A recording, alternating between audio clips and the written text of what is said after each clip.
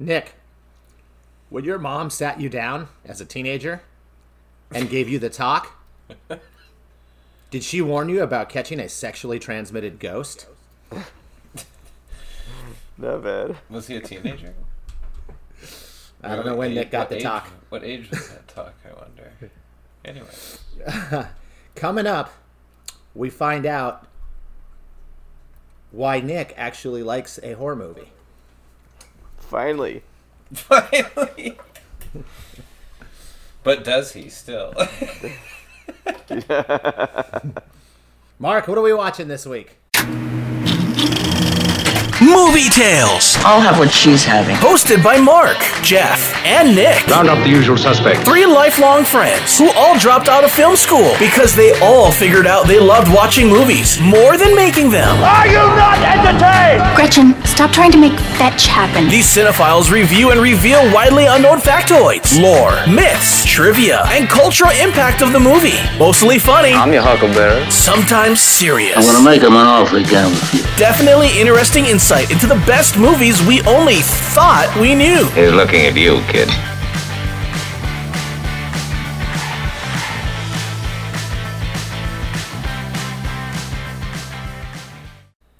We are watching It Follows from 2014.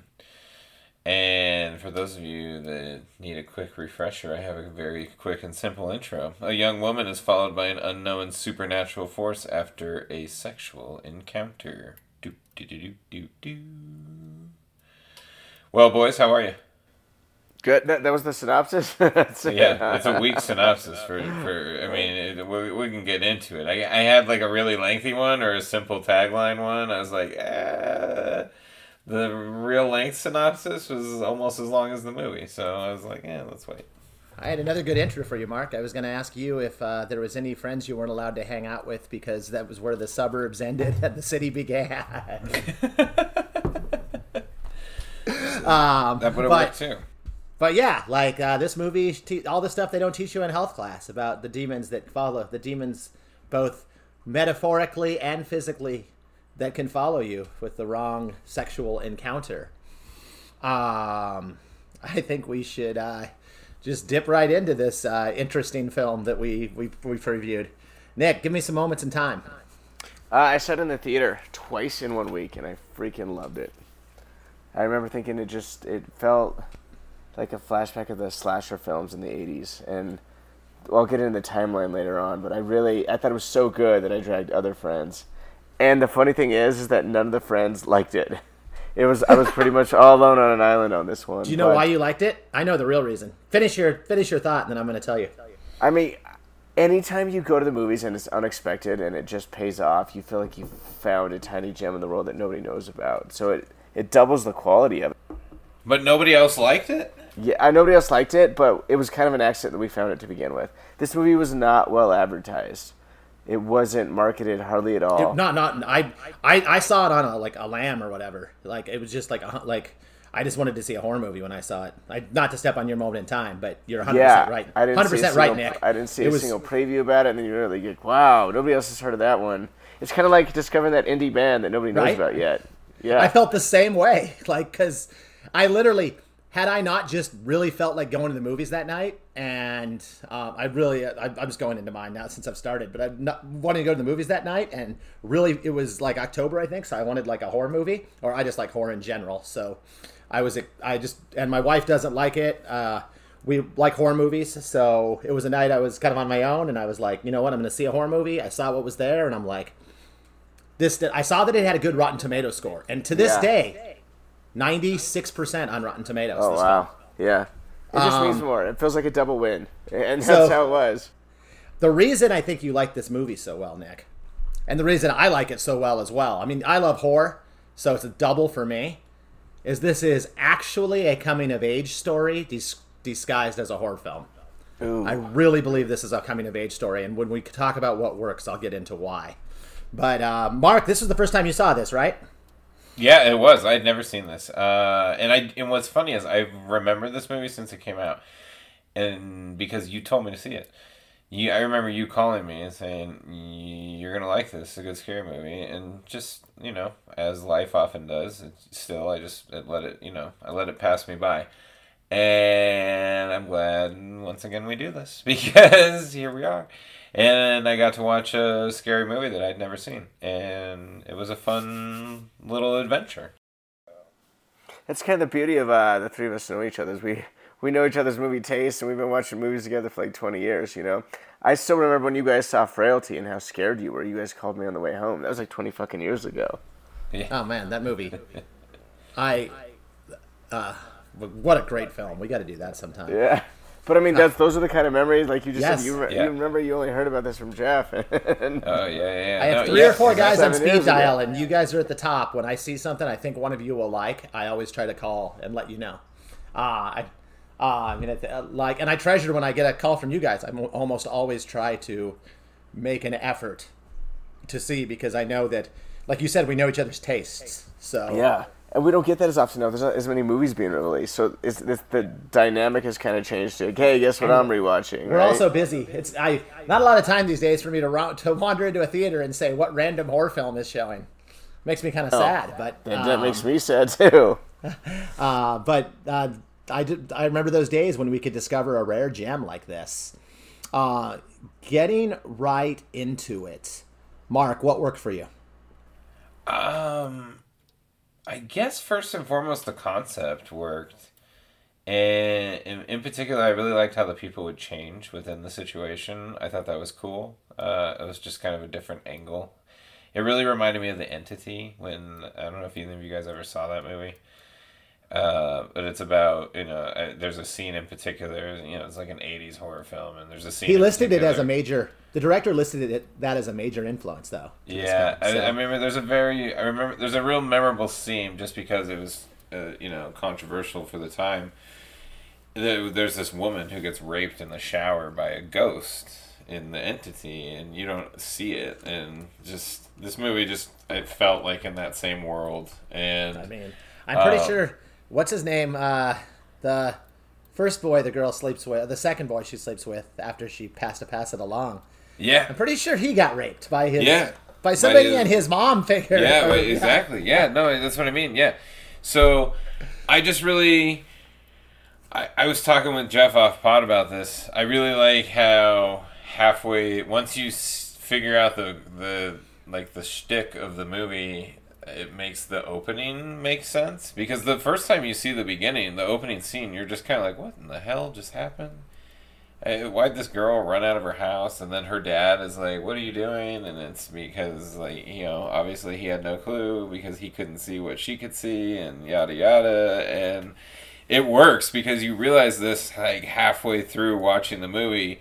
So then you're just thinking back about the opening scene where you just see that girl and like her leg just like split open like on the beach, and it was just good. It worked really well as a first time watch. And then we put this off for a week or so then I watched it again, and yeah, it's got a few issues, but they're forgivable, because this genre is forgivable in these type of situations. So but I also love the music. It was very John Carpenter-ish, but I know the who also was another big influence the director was paying homage to was and you see a lot of the Michael Myers in the way it walks kind of at them. But I was going to say, what really works for me, and like I was saying it before, is I really see this movie. This is a movie about growing up, and on a lot of ways letting go of like childish things. So through several times in the film, they're asked, should we tell mom or should we ask mom? And mom's there, but mom's never really there. And these kids, they're in college, and they're kind of in that point of their life where they still do kind of teenagey things. You see them getting like frozen yogurt. You see her in the beginning of the film, she's getting in an outdoor pool. That's something more of a kid does than like kind of an adult, and I really feel like it's a film about that kind of time in your life, 19 to 21, when you still kind of feel like a kid, but you also start to realize you're an adult, and you start to face and you start to have those moments of realization that you're going to have to solve, and you're going to have to solve these things for yourself. And that our character kind of realizes that in the film. She realizes she can't tell the police. She realizes that she can't tell her mom, and her friends kind of have to face this and figure it out. And I really think this is a coming of age movie. More so that your parents can't save you anymore. There must have been a lot of things that kept you up past midnight this week. I have a feeling. There's a lot of ponderings. I can get on board with this. Basically, that you're on your own now. Your parents can't save you anymore. That kind of thing, right? And it also kind of that awakening of there is real danger in the world. Like, she kind of has sex, and that's often a metaphor for, passing through to adulthood. And the minute she has it, she's all of a sudden in this world where she has to face it herself. And there's even that awareness at the end of the film when they read that poem. And that poem's really about kind of accepting the fact that one day we're all going to die. It's realer for these kids because now they have a fucking ghost chasing them everywhere. But it's kind of that realization that at any time something can happen and you might die. And it's just, I really think it is kind of that awakening into adulthood where shit gets kind of real. So the director, David Robert Mitchell, he wrote and directed this, and it'd be interesting to hear his take on this. Because, his concept came from a recurring dream he had when he was younger, and this was a nightmare, not a dream. But I hope it's as deep as I'm saying, and he doesn't just see himself as Paul, and he didn't construct this whole thing to find a way to sleep with the girl that would I'm be sure the hero it and evolved sleep with the into girl this. that he never was able to sleep with. I'm pretty sure this idea gave him the idea to do a scary movie, and it might have evolved into that, but he had a recurring nightmare of a predator that continually walked towards him. That was he's like, I'm going to make a scary movie about this. I have another interesting note on that, Mark. That is a very common dream for people to have. I'm a weirdo, and sometimes I research strange things, and I'm always fascinated with dreams. And dreams of being chased are most commonly happen during changing events in people's lives, often when going to college, leaving home the first time, or before moving to a new city or something. So that coming of age. Look at that. Going back to your coming of age theory. This is we're coming full circle here. You've really done a deep dive on this scary movie that slept through the cracks. I'm impressed, Jeffrey. Nico, what worked for you?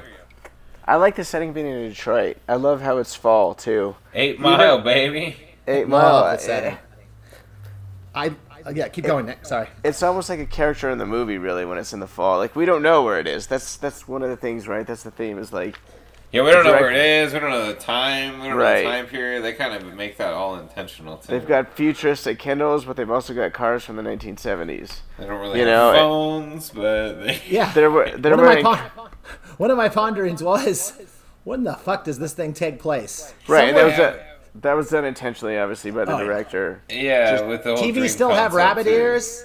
Yeah, right. But makeup things are tablets connected to the internet. So, right. Keep going. I thought that was great. That worked tremendously, and just throwing you off. And if you can throw an audience off, then you can throw out the window what they think they know about these movies, and that worked really well. But also the Detroit setting. We don't know what season it is. Obviously, she's getting in the pool. But then also later they're wearing coats pretty much in every scene, so you don't know. And I love that mix-up. I think it worked really, really well. It kind of had a cheesy 80s slashers feel for me. I don't know if it's the music or the Halloween definitely the music. Tribute that you talked about, but the music is so over the top. You either love it or you're annoyed by it. Oh, I kind of liked it. No, I love it personally. I loved it too. It worked. It worked. I love it, but there's a lot of people that could be annoyed by it. I have to because it's really over the top. I have to +1 on you, Nick, too, on the setting. One of my notes I wrote down was this movie gets the suburbs. Yeah, I like that. I feel like most movies that a lot of movies or horror movies especially, they'll do like a small town or the big city. But this movie takes place in the American wasteland that is the suburbs, and both me and you grew up in. I think Mark did too, actually. Yep. Grew up in the suburbs, and it's kind of that where everything looks the same. Oh yeah. But everything, it just felt. It felt reminded like this movie me of got Risky the Business suburbs too. It more reminded than me of the any- Risky yes. Business suburbs. Yes. Especially because this movie like tries to hide their time period with the look of it, or not, Right. or at least doesn't show its poker hand. There's by definitely telling us. something to it too. What you said about the suburbs, but it just worked. It reminded me like Night of the Living Dead too. Yep. Where they're living in this cookie cutter place, but then strange things are happening, and it really adds to it. And I don't know why. I don't have a theory on that, but I actually really related to like what that girl said. My parents said growing up, like once I could drive, there were all these like streets and places I was not allowed to go because it was unsafe. But it was so weird. But it would be like one block over was okay, and I never got that growing up as a kid. Like it felt very weird. Only thing I knew is the houses didn't look as nice once you went over there, and But I'm guessing we were all raised similarly and had our parents tell us similar things to what those kids were told in this movie. And maybe it just reminds us more of our childhood, so that's why we get more scared by it, Hey Jeff, do you know if he loves Stephen King as well? I'm not sure, but I see a lot of Stephen King. I mean, because they've got a really good It vibe with the whole fight back. We're gonna fight back. The whole It thing. I actually thought this came out before It. So they titled it before the movies. Yeah. They titled it It Follows. I actually felt like he was almost playing with some potential lawsuits or something. Like it almost. I mean, it's an original idea, so it's fine. But like, the entity very much felt like it. If it were summoned through intercourse. For sure. For sure. One more thing that really worked, and then Nick, I'll get back to you if there's anything. No. Finish it up. The other thing that worked for me was, what's the number one rule in horror, boys? Don't have sex. Less is more. Oh, don't have sex. Barely see.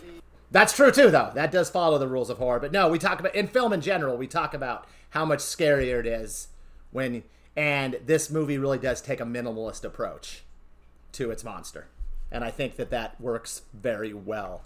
I'd even say more so than the kind of the It remake, where a lot of I like those movies fine, but they're a little bit over the top. The second one's not scary at all. The second one's laughable. Anywho, perfect. We're getting Favorite scenes. Favorite scenes. What do you got, Nick? My favorite scene is two things. The lake house I love, because up until that point, it was really starting to drag on for me. Like, what happens when they're following you? We know they could kill you, but we hadn't seen that kid get killed by his mother yet. So, like, what happens? What does it look like when they actually catch you? And we got to see her on the beach when all of a sudden her hair just goes up. And we're like, oh, okay, they're out to like. Yeah, that was creepy. The hair was a creepy moment. It was a good moment. Yeah, and what does it look like to everybody else? So what does it look like? What happens when they catch you? I think we very much needed to see that. It's very real. It was probably the scariest point in the film, and it's my absolute favorite. But I also do love the scene where they're at the movies in the beginning, because we just are starting to gather how weird things are. When she's on the date, and he's like, you see that girl, right? And then she doesn't see him, and then their tone totally changes from this fun romantic vibe until something completely creepy. So those work so well. It's those tiny moments that add to the big picture, and I don't think this movie's the same without either. I would agree with all those statements. Mark, favorite scene? My favorite scene is probably the swimming pool scene. I just love that. I love the fight back scene. I love that we're gonna put up a fight now that we got to try to figure this out. We got to try to solve this thing. The old electrocute a ghost plan. Yeah, but then I love how the ghost flips it and starts throwing the shit back. I thought that was great. Like and that's just a great film trope too. Like you see the setup and you're like, oh, this is totally gonna go badly for them. Like, It was going, Mark. intentionally bad too. Yeah, Right. and, of course, for sure. Like, I mean, you knew it was all going to go down. And then I also like the swing set scene. It just that's where I got that's where I really got the sense of the it vibe of, you know, When something was together. chasing her and she we're gonna decided come she would together. She decided she would just sit there and wait for it to come back. I'm just kidding. Yeah, and then her friends show up finally, and then she sees that her friends don't think she's necessarily crazy and are willing to like help her solve this shit show she's dealing with. That's true. So I kind of like that moment. Yeah, very was- it-like too. You're Yeah, right. that's It was what I meant. a cool so. movie in its own way about friendship, because those like lifetime friends kind of sticking together, and like it's if you noticed, all of the close friends end up surviving the movie. The one that doesn't is the kind of the outsider, the cool kid, what have you. Greg. And Greg, right? Is that his name? Greg, yep. The one that gets killed by his mom, right? The Well, one that- not by his mom, but he gets killed, and then gets killed by the entity. my favorite scene was actually the one on the beach. I don't think I need to belabor it, or the lake house. Yeah, the lake house. Let's go on to favorite quotes. Mark, what do you I got? don't really have any, but Next quote I had was, I kind of mentioned it earlier, but the whole, when I was a little girl, my parents would not allow me to go south of 8 Mile. And I did not even know what that meant until I got a little older. And I started realizing that that was where the city started and the suburbs ended. And I used to think about how shitty and weird that was. I mean, I had to ask permission to go to the state fair with my best friend and her parents, only because it was a few blocks past the border. Felt very suburbs to me. That's why Yeah, I liked it. I like that actually. I do. I'm with you on that. no, that's a fair statement. I remember my parents always like freaking out when You were over there. when I was a senior in high school. Wait, you got to drive where? Where are you guys going? Whoa, that's 30 minutes away. Are you sure? I know. My parents would try to give me like directions to like go around like the pad, like too, like it was, and I get it. I mean, our parents were smart people and they don't want us running into sex demons. Yeah, exactly. They're trying to protect us from the sex demons. Yeah, I had. I really like. It could look like someone you know, or it could be a stranger in the crowd. Whatever helps to get close to you. And obviously, there's a payoff to that at the end that we'll get to. But Yeah. What didn't work? Boo! Boo! Boo! I didn't think the rewatch worked. For some reason, like a good can't- horror movie only gets you once, unless it's great. That's how I realized that this was just barely. This a is good no horror Exorcist, is what you're movie. saying? Yeah, basically, this is no Exorcist. On the second one, you're just like, I'm kind Forgive of a over lot. this. You forgive a lot in this movie. I put down lots of plot holes and icebox logic. I think the potholes are forgiving because we have to give credit that the characters are actually smart people. Like, why didn't they do that? I don't like the logic of why didn't they do this or why didn't they do that. Let's just assume that our protagonists thought of everything. I just want to know why the main guy, when he first got it, and he says it was a one-night stand that he barely remembers. How the fuck did he know that this thing kills him if he doesn't have sex with somebody else? I think he did, but the person after him kept getting killed, so it kept coming back to him. All right. It would have worked for me if he would have just said, she told me, and then we moved along. But he's like, I barely remember her. I feel like you're always going to remember the girl that gave you sexual demon hauntings. Yeah. Those are the ones you remember.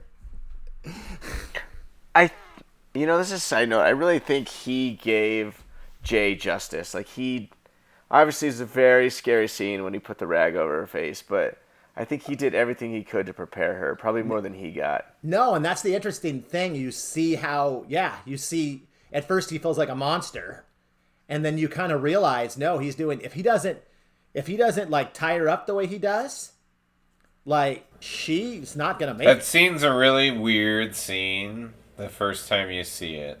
Yes. So there's one thing that really didn't work for me. I mean, it's kind of a nitpick, but the guy, like you said, Jeff, he put in a long con, Hugh, to make this, transfer this entity over to this girl, right?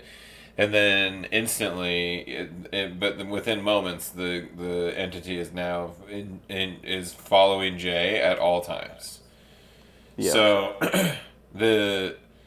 in you mentioned the movie theater scene where all of a sudden he freaks out because the girl shows up, but we barely ever see a scene with Jay and the entity not being there. So that was just kind of an issue with me, but it doesn't matter. Apparently it takes a while It's to there get to make the places, movie though, work, but because I'm not sure how when she wrecks her car at the lake, the ambulance gets there in time before the ghost gets to her. I guess she drove far enough. Also, she stays at that hospital. Also, when she sleeps with that other guy, it takes a long time to get to his house. yeah. Like, they're kind of in the same place unless that ambulance is that far away. So it's unclear if sometimes this thing takes breaks. It's true. It is unclear. And I mean, we don't really have a rule book for why it's slow, but I'm cool with it. I always hated that the T-1000 could run so fast. I actually think it worked that the thing was so slow. It made it kind of a cool, like, it's going to get to you, but like it gave, because sometimes in these movies, the monster or the superhero, whatever, is like so powerful, you just kind of roll your eyes and you're like, this, like, how dumb is this? How is this, like, how are they escape? This thing is very escapable. But I kind of like that too. As long as you're in a place where there's another exit, though. Yeah, don't ever go into a place without two You gotta exits. follow by the rules. She almost fucked that up with the damn shed. And how did he learn the rules? I mean, the person that he got the entity from, they tell him all these rules. Apparently, he forgot her. I still have problem with his story about, unless he's just making that up. Somebody had to explain that to him, or it doesn't make. If you don't get those rules explained to you, there's no way you live through this. And yeah, exactly. And how do you sleep? Because even if you realized that thing was unsafe, how would you realize the thing chasing you is only going to stop if you sleep with somebody? Career corner, we don't have much. It's this one director's main movie, but I know, Jeff, you found your own detective work on a cinematographer that you wanted to make mention to. So who is this person? Yeah, I'm going to call him Matt G, because I am not going to try to pronounce and butcher that last name. It would be comedy for everybody, but it wouldn't be fair to Matt G, because I think he does a fantastic job in this film. He's also this film got him discovered by M. Night Shyamalan, and he does Split as well as Glass, the sequel to Split, and Unbreakable. As well, and a number of other films. So we might hear a lot of Mike G's name in the future, and I thought he was worth mentioning. Yeah, that's cool. For the pod. Shout out Mike G. Good job, Mike G. Woo woo. All I got. Interesting. Metal podium. Medals. I want to go first. Okay, Can go I? for it. Sure, Mr. All right. Excited to give Mostly. you medals. I am. Interesting metal pod this week, boys. Not a single actor in this film got a medal. Really? I gave one for sure. I'm going bronze to Disaster Piece, which is why I wanted to go first. I wanted to be able to say Disaster Piece. He is the composer, and I guess he goes by Disaster Piece. At the beginning of this pod, you guys can vouch for me. I sent you his Wikipedia. That's great. You crushed it, because I have the same. I'm so glad you told me his name, because I have the same bronze medal as well. Silver goes to my man Mike G. I think the cinematography in this film is fantastic. Is his last name really just G? No, I told you I don't want to butcher it. Well, you're giving him a medal. You should have learned his last name. Gold goes to the director. Because he directed it, he wrote it. It's a cool movie. It's a cool concept. Got to give him credit. My first pod, not a single actor getting a medal, though. And you stand by it, huh? I stand by it. Nick, what do you got? I'm going to go a little bit of the opposite direction of you. I'm going to give Paul a medal. He's going bronze. Yeah, Kyle Gilchrist. And I'm going to give the silver to Jay. I thought she carried this movie quite well for an unknown actress. And She's for good. Micah little Monroe. resources. Yeah. She almost got a medal from me. It was nothing against her. Yeah. I'm glad she got one from you. I mean, if the lead actor in a film doesn't work, nothing works. And I think given the little resources, I saw this movie made $14 million at the box office. I was shocked by that, but the fact that it's on the pod means that it had a long life to it. So, like I said, it succeeded. It pulled off what it intended to. But obviously the director, David Robert Mitchell, is getting the gold. I mean, he wrote this, he directed it. He hasn't done a movie since, and I'm okay with that. You know, sometimes you only get one good shot, and he made the most of his. Anyways, my honorable mention went to Paul as well, Mr. Gilcrease. So I'm glad you gave him a shout out too. And my bronze also was the same as Jeff's. I went to Disasterpiece for his music contributions. Disasterpiece. And then my silver went to Micah Monroe, who played Jay. I thought she was really good. And she is good. Has she acted in anything since? No, but she's hopefully she gets her Rachel McAdams moment coming soon here, because nobody really saw It Follows by comparison. And what I mean by that, she's coming. I think she's got the lead female role in like an upcoming Nicholas Sparks movie coming out. Nice. I'm a little sad I didn't give her a medal because I do think she was worthy. Rachel McAdams from The Notebook. That's where I was going with that. In case you didn't make that connection, everybody.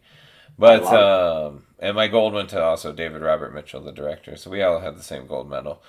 Yeah, this was his concept, his movie. He wrote it, he directed it, so he deserves the gold medal. This movie wouldn't be around if it wasn't for him at all. So kudos to him. It's late, gentlemen. It is, and it's time for those midnight ponderings. Jeff, you got some ponderings? Yeah, I got one, Nick. It takes an estimated 6 months to walk across the U.S. Why do none of these characters ever just hop on a plane? But they've got entities in every city. I mean, can't the entity just get on the plane with them and they don't know it? Well, I mean, you want to it. I mean, it seems like it has to walk everywhere. It does seem that. It does seem that way. It might be able to walk on the plane, but if you drive to an airport far enough away and you cut it close enough, you get there, you do the hour, and you. I'm just saying. We got to credit our characters with being smart protagonists, and I think that in order for this to work, we have to give them credit that they did go through every key. Why doesn't Hugh give Jay her clothes back?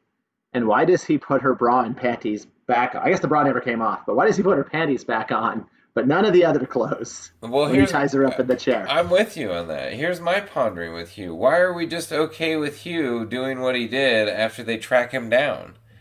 Like, and he has that kumbaya meeting with him sitting outside. Well, like you said, like Nick said, though, she might have realized that she did him a solid. Because if he just sat her down and said, hey, guess what? She probably just says you're a crazy person. And he not only told her about it, he physically showed her because he knew unless she saw it, she wouldn't believe. Yeah, but I don't know. But he pulled a violent act to get it done. He could have just dropped her off at her house and be like, see you tomorrow, honey, and then disappeared, you know? But it's hard for me to believe that her sister would just be okay with it more than her. Like, she's still in shock, I think. But right. I feel like her sister wants to kill Hugh, right? And she's just supposed to be okay with it at that point. But yeah, I've got one. Go ahead. Go, Nico. Did she or did she not have sex with the three guys on the boat when she disappeared? And why didn't it work? Well, I think they're all dead. Okay. I always took it because she kind of has her, and I could be wrong on this, but when she's driving home, I see remorse on her face, and even once the same said, "You've done it before." When he Paul, when he convinces her to sleep with him finally. But he wasn't talking about those three guys on the boat. He was talking about the long-haired guy. But he might have been. She might have been talking about them though. She seemed to be remorseful when driving back from the boat, and I wonder if it's because she knows that she just ended their life. I don't think so. I think it has to be genuine sex. What did we miss? Get me out of this section. We talked about earlier that the characters' names allude to classic horror films. I thought that was super cool. The color red foreshadows the monster's arrival, as in most horror films.